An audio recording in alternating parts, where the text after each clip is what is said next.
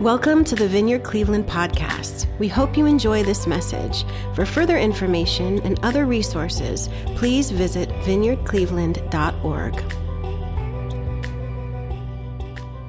My name's Eben, and Sarah and I have the honor of serving as lead pastors here at Vineyard Cleveland. And so we're really glad that you're here, and we're going to continue our series on invitations from Jesus. And what we're looking at through the course of this series is how Jesus is the invitation himself. Like we said right off the bat, that we belong to Jesus.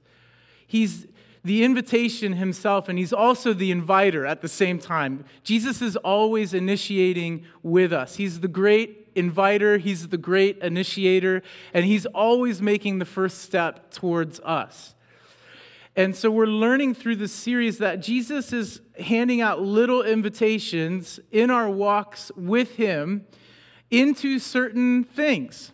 He may be calling you to forgive that person that's really hard to forgive. He may be calling you to, inviting you to start a new business. He may be inviting you into all different types of things, and those invitations are just about as different from one another as the person sitting next to you in the chair next to you. He's handing out different invitations throughout the course of this summer, and as the preaching team gathered, we sensed the Holy Spirit's voice on receiving and responding to Jesus' invitations, and that Jesus is the main invitation. Just to spend time with Jesus, just to spend our lives on Jesus is worth it. And so last week we talked about receiving the invitation, and we compared graduation invitations that we get in the mail to this thing of receiving invitations from Jesus. And this is the second part of that talk. Receiving and responding are actually two different sides of the same coin, or two different micro decisions that happen in the process of responding to Jesus' invitation. So last week, implicit in that talk was that definition of what is the invitation for you. And we said that we can't name that for you. You know, Jesus is extending an invitation to you that might be different from the one that he's giving to me. And the big thought for today, as we look at responding and having a responsive heart to God, the big thought is that whatever it might cost you, opening the door to Jesus, saying yes to him, is everything. He is so worth it, you guys. Subpoint. In the process of responding to Jesus' invitation to worship, we're changed from the inside out. Transformed into becoming like him. He's worth it. So if you take nothing else from today, I pray that you walk away believing and encouraged that Jesus is worth whatever cost you have to pay to get him. To be in relationship with Jesus is everything. Last week we said you can't respond to an invitation you've not received. And to receive an invitation doesn't always mean that you'll be able to respond affirmatively. Today we're looking at what it means to respond to the invitation that we've been extended. And next week, we're going to have the privilege of hearing Karen Miller speak. She's going to be speaking on the intimacy of the invitation.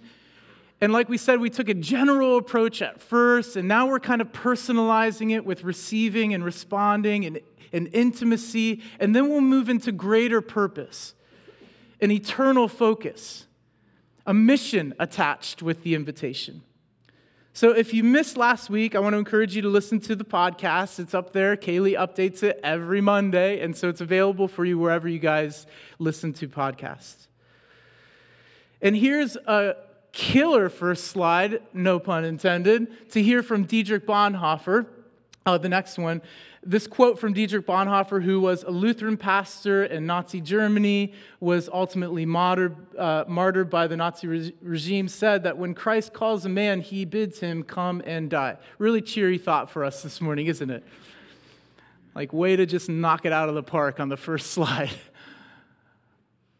Who here would like to receive an invitation through the mail for death, right? And this is the invitation that Jesus is extending to every person on the face of the earth. It's going to cost us something, everything indeed, to follow Jesus. And ideally, we like to say that the more that you love someone, the more that you know someone, the easier it is to say yes to that person. How many of you are married? That was a joke. It's hard sometimes to say yes to the people that we love.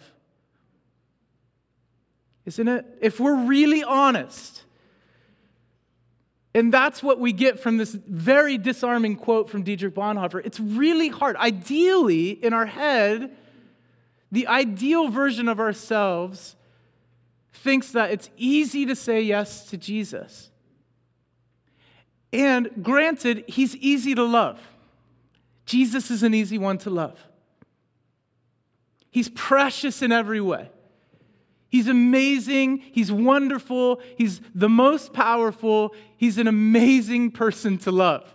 He's easy to love. Why are his invitations so difficult to receive sometimes? We're going to take a look at some of that this morning. Our beloved's invitations come at a cost to us. It may cost us in a number of different ways. It may cost us in the death of our pride to humble ourselves. It may cost us in our finances to follow Jesus. It may cost us in our relationships. But one thing is sure, it's going to cost us if we're going to claim Jesus as Lord. As we respond to him, it costs us something. We read about this in the scriptures in Mark 1. If you have your Bibles and you wanted to turn there with me, we're going to be flipping around a little bit today. We're going to land in Matthew, if you want to put a finger there. But in Mark, when Jesus calls his disciples, we read this in verse 16 of Mark chapter 1. As Jesus walked beside the Sea of Galilee, he saw Simon and his brother Andrew casting a net into the lake, for they were fishermen. "Come, follow me," Jesus said, "and I will make you fishers of men." At once, or immediately, they left their nets and followed him. For Andrew and Simon, following Jesus cost them their livelihood. They were fishermen, fishing the Sea of Galilee for a living. They weren't like angling for fun or fly fishing. They were fishing to put food on the table for their family. And along strolled this guy named Jesus. And Jesus extended an invitation to Simon and his brother Andrew and said, "Hey, come follow me. I'll make you fishers of men." And Simon and Andrew's response to that invitation was to drop everything.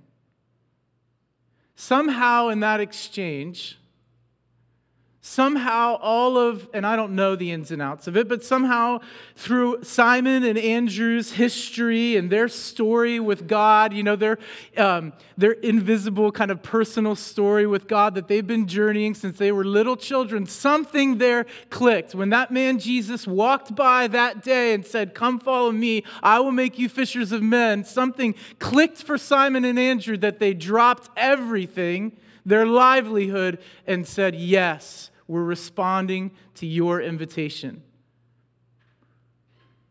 Something clicked for them to the degree that they dropped everything because they saw that Jesus, in that moment and for their lives, was worth it. He was worth it.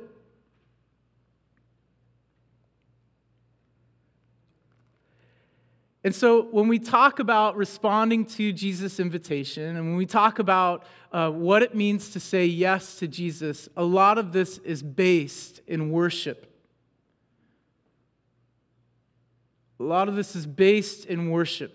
Who or what we give our time to, our fascination to. It's all based in worship. And we all choose someone or something or to worship in our lives. The old singer-songwriter sage Bob Dylan used to say, you're going to have to serve somebody. You're going to have to serve somebody. Our hearts were created to worship, to be filled up with fascination somewhere. Our hearts need an outlet to express worship to someone or something. More on that in a little bit, but we're made to worship. We're created to worship. And so a lot of this response to Jesus and giving our yes to Jesus is based in worship. It centers around whether or not you and I believe that Jesus is really worth it. Responding to God for you and for me is centered on whether you and I believe, is Jesus really worth it? Then, if he is, this decision by Simon and Andrew and any invitation that Jesus sends to you suddenly becomes clear. It suddenly becomes clear.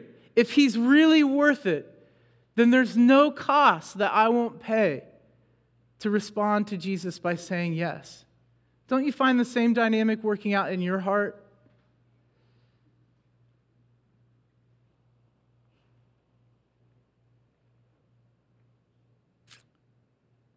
And although it's costly responding to Jesus, Jesus is telling the disciples here, Simon and Andrew, that it's going to be worth it, that he's going to make them fishers of men. I mean, what could be a higher calling than that?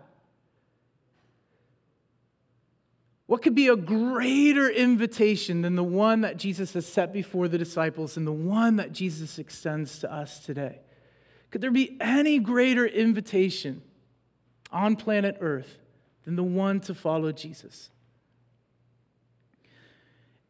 The life that awaits Simon and Andrew and the disciples, what Jesus is saying is that life that awaits them will be far better than the life his invitation is calling them to leave behind. Paul writes to the church at Rome in Romans, "Therefore, I urge you, brothers and sisters, in view of God's mercy, to offer your bodies as living sacrifices, holy and pleasing to God. This is your spiritual act of worship. Do not conform any longer to the pattern of this world, but be transformed by the renewing of your mind. Then you will be able to test and approve what God's will is, his good, pleasing, and perfect will. Present your bodies as living sacrifices before God." This is worship. This is our response to the invitation of Jesus to present our bodies as living sacrifices. Paul is saying, hey, as we trust Jesus daily, choosing to believe him when he says it's going to be worth it, this is worship unto him. That's what worship looks like, is getting back up on that altar even when you don't want to. Even when you can't see God working in your life. Even when you don't feel good about your life. Even when you don't, especially when you don't see him. Especially when you don't feel his presence. That presenting your bodies as living sacrifices to God, that's our spiritual act of worship. That's pleasing to God. It's amazing. That requires trust when you don't see, when you don't feel. It requires us to trust that he is working even when we don't see him working. That he is moving in your lives, even when we don't see him moving. When we choose to worship, when we respond by giving our yes to Jesus, it's like giving Jesus this vote of confidence, this vote of trust, saying, I believe even though I can't see it, I choose to worship you today. And that requires trust. And sometimes it's true. It's different. The analogy only goes so far, the graduation invitation, like we talked about last week. That only goes so far. Because think about when you got those graduation invitations in the mail a couple months back. And you got the invitation, and there's a photo of the graduate there, and it's got the precise time that the graduation party is. And it's got the location. You know exactly where to go.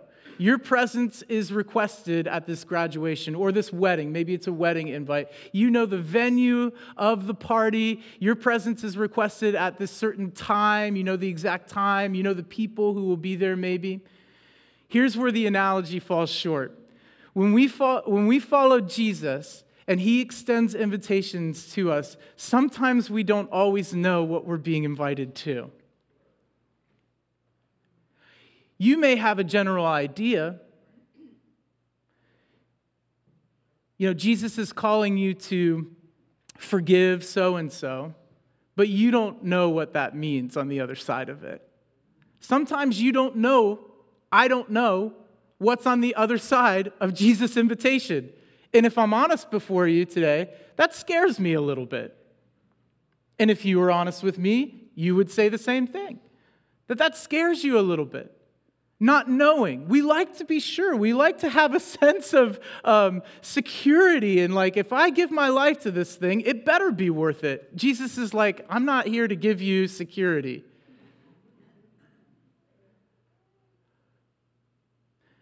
You see, following Jesus isn't about being certain. Oh, man. Can I preach for a second? Gosh. In fact, it's almost the opposite. Jesus is almost about the opposite thing of certainty. Because trust, didn't you just say that we need to trust Jesus? Yes, but trust is an altogether different thing than certainty is. You can be certain about someone, but that doesn't necessarily mean you can trust them. Good amen there. Following Jesus has nothing to do with certainty. And he will call you to things on purpose. Thanks a lot, Jesus. On purpose to get you out of the boat. To get me to take a step out of the boat where I'm comfortable, where I'm just kind of cruising through life. And he will say, no, it's time to get out of the boat. Well, if I get out of the boat, Jesus, am I going to be all right? It's time to get out of the boat. But please tell me, is everything going to be all right on the other side of things? Trust me, Evan. Have I ever steered you wrong before? Trust. See, it's less about following Jesus and responding to his invitation is less about being certain of outcomes and more about trusting the character of Jesus. Say it one more time. The cost of following Jesus is less about being certain of outcomes or results and more about trusting the character of Jesus Christ. And those of you who have been through a little bit of pain in your life understand that is the absolute truth. Amen.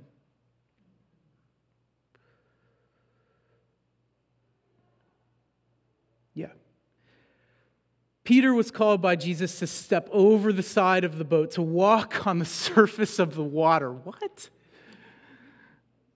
It requires courage and it requires a leap to respond to Jesus' invitations.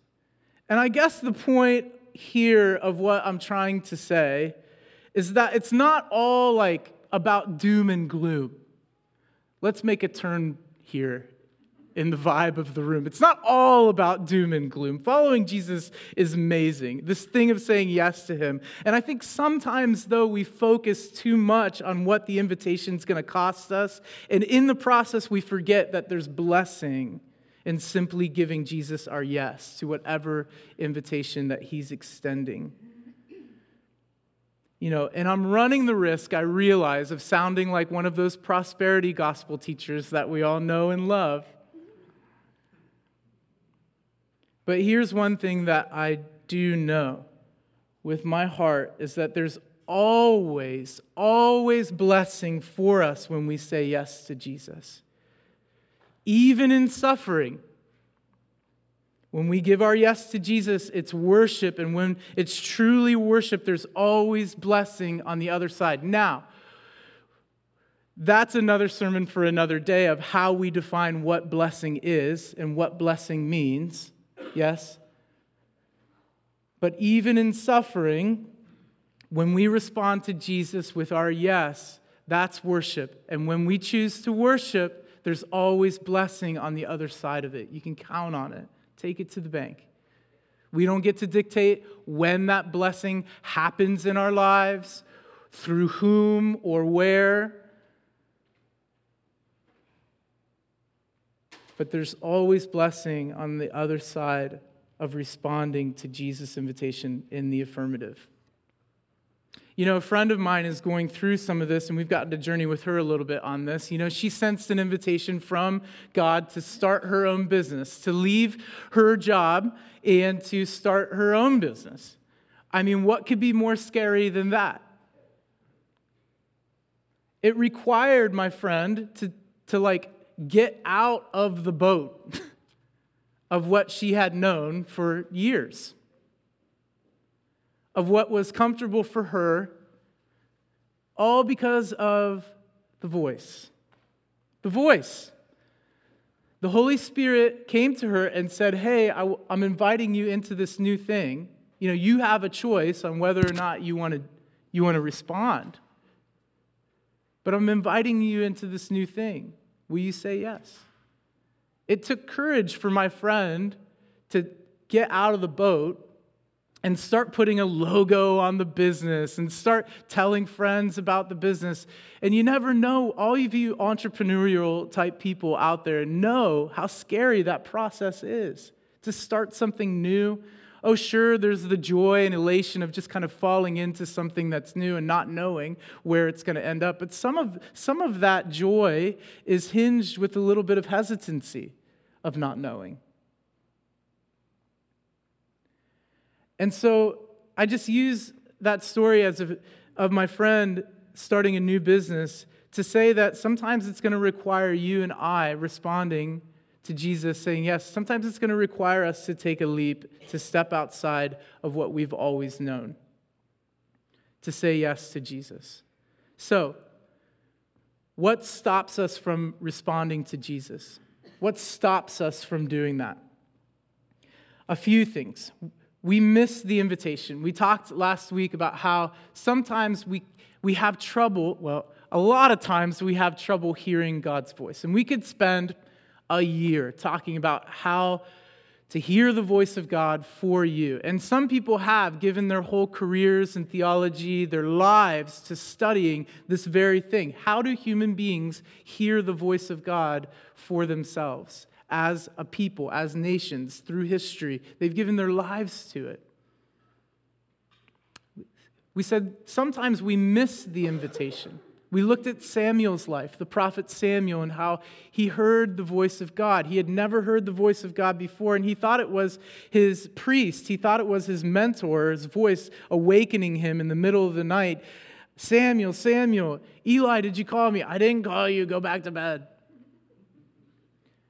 He wasn't familiar with the voice of God, but he positioned himself by the Ark of the Covenant so that he could hear. He knew that if he waited long enough by the place where God is, that God would eventually show up. And he heard from God.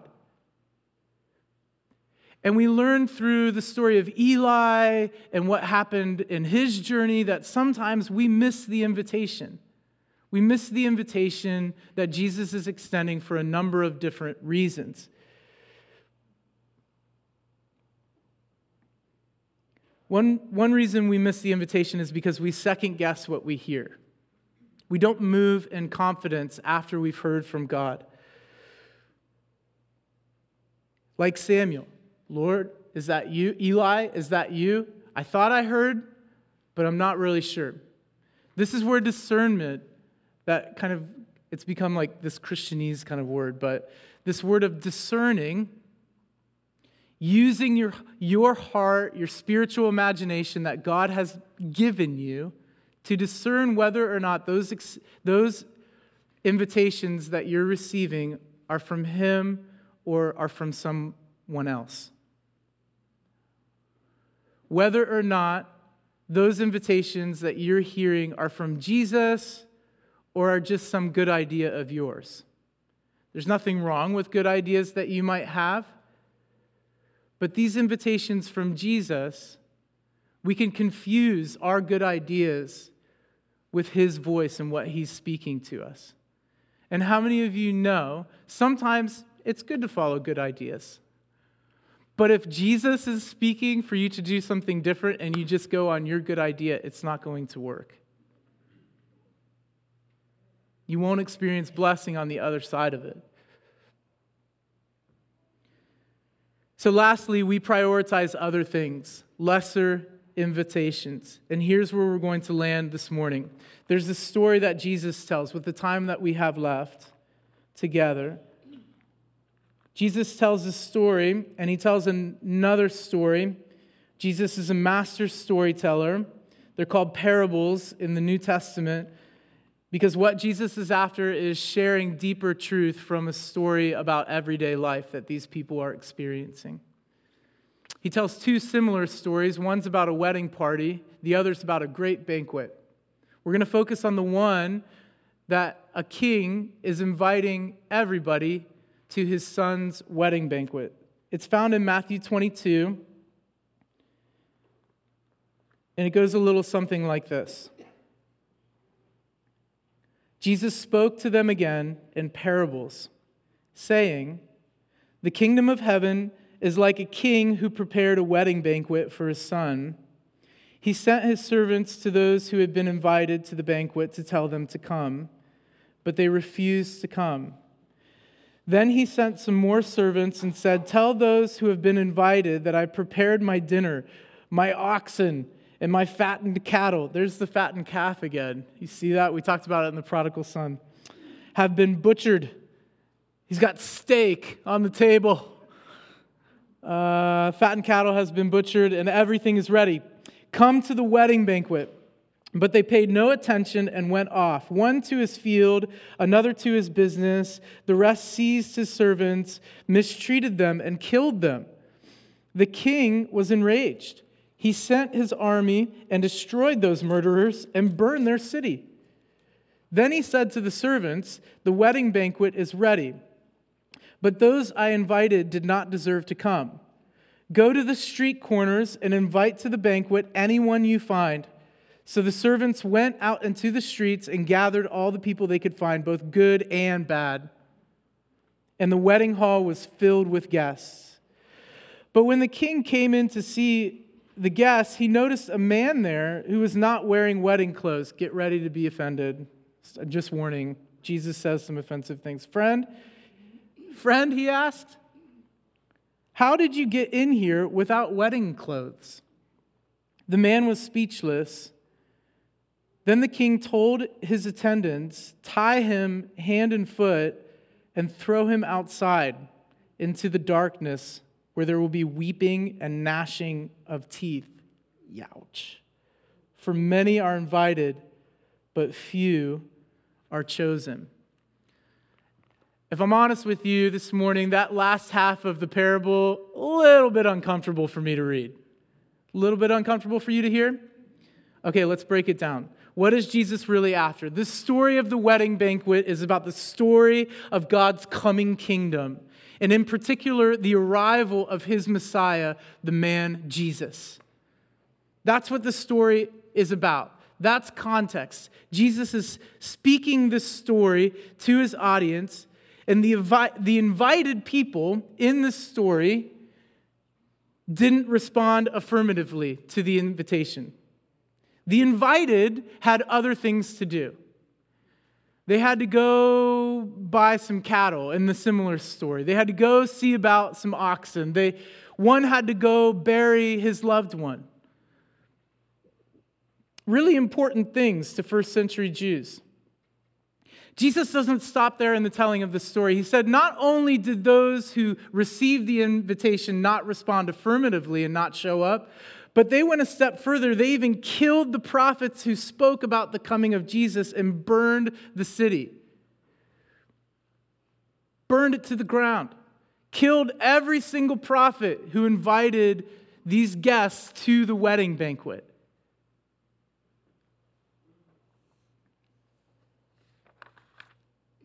But it's not all bad news, like we said before. Here's the good news. Here's the good news. And this may sound elementary, and I'm willing to take that risk because it's Jesus. But the invitation now is open to everyone. Everyone gets in. Go to the streets, go to the far corners, and invite everyone in. Now you see those guests who refused the invitation, no FOMO. Now the invitation is open to everybody. Anyone can respond and be at the wedding feast of the Lamb. Because of who the man Jesus is, because of the cross, his death and resurrection, everyone gets in on this invitation. Everyone and anyone can find life in the person of Jesus. That's the good news. That we actually have an opportunity to respond to him. But we come to the puzzling end of this story where one who has actually responded, one of those far-off people who's been brought in by the servants, is like, yeah, I'll show up to that. Sure, I'll be there. And he shows up, and he's not wearing the correct wedding clothes. This is really important.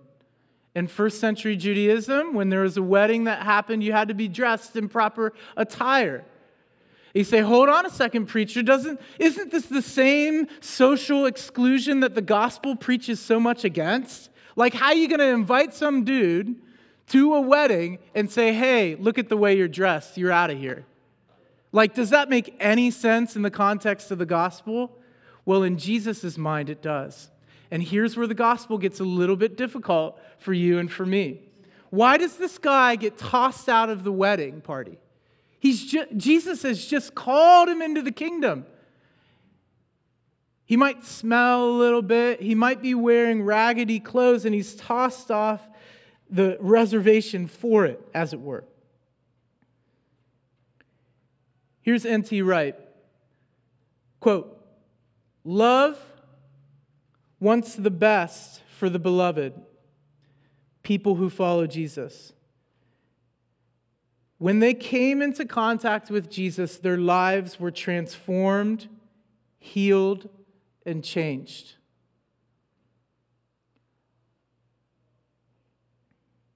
Actually, deep down, nobody really believes that God wants everyone to stay exactly as they are. No one believes that.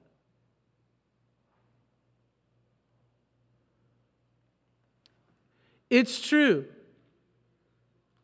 that God loves serial killers. Loves them. God loves child molesters. God loves ruthless and arrogant businessmen. God loves manipulative mothers who damage their children's emotions for life. But the point of God's love is that He wants them to change. He hates what they're doing and the effect that it has on everybody else. and on themselves. Ultimately, if God is good, if he is altogether good, he can't allow this sort of behavior at the wedding party. If they don't change, to remain forever at that party. Let's put it, cookies on a lower shelf. The point of the story that Jesus is telling is that he's telling the truth. The truth that political and religious leaders often like to hide. The truth that God's kingdom is a kingdom in which love, justice, truth, mercy, and holiness reign unhindered. Those are the clothes. Those are the clothes you need to wear for the wedding. Justice, love, truth, mercy, and holiness. And if you or I refuse to put those clothes on, what we're actually saying is that we don't want to stay at the party. Can we hear that with humble ears, with open ears? That if I say to God, it's count. If I say to God, I'm saying yes to you, Jesus. I'm responding to you, but I'm unwilling to be transformed.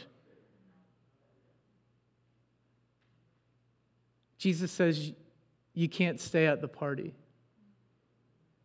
Look at what Bill Johnson says in his book, The Power of a Transformed Mind. Back to Romans and worship. Having a renewed mind is often not an issue of whether or not someone is going to heaven.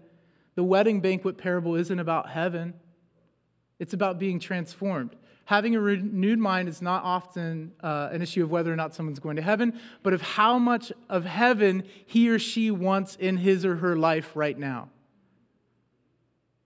So responding to Jesus' invitation this morning, to whatever he is extending to you in this season of your life, I don't know, you know.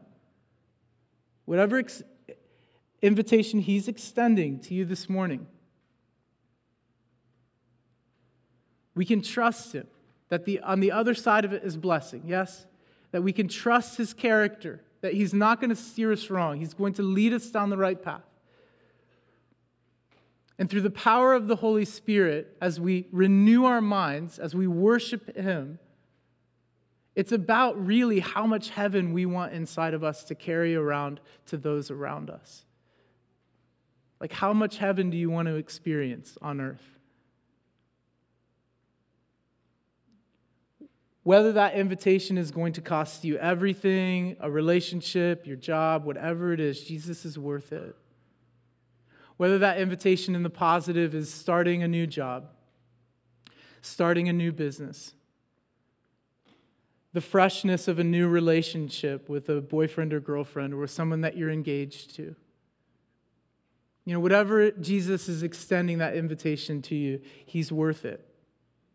He's worth it. That's my encouragement to all of us today, myself included, that Jesus is worth it. Jesus is worth every second, every minute, and especially when we don't feel like he's worth it. There, especially, is the place that he is. I know I'm talking vaguely and in parables now, but I wish there was just some way, like the real Jesus, the authentic Jesus, the one who doesn't think like you do, the one who has different ideas about your life than you have about your life, that one, that guy, he loves you endlessly. He went to the cross, rose from the grave to prove his love for you, to defeat hell in the grave, to be in relationship with you, and now is extending these invitations to you in this season of your life. Praying, actually interceding for you. Praying that you'll say yes. Going to the Father. Oh, I pray that they'll say yes. Father, let them say yes. Let them say yes. You know, trusting that he knows better for our lives than we do.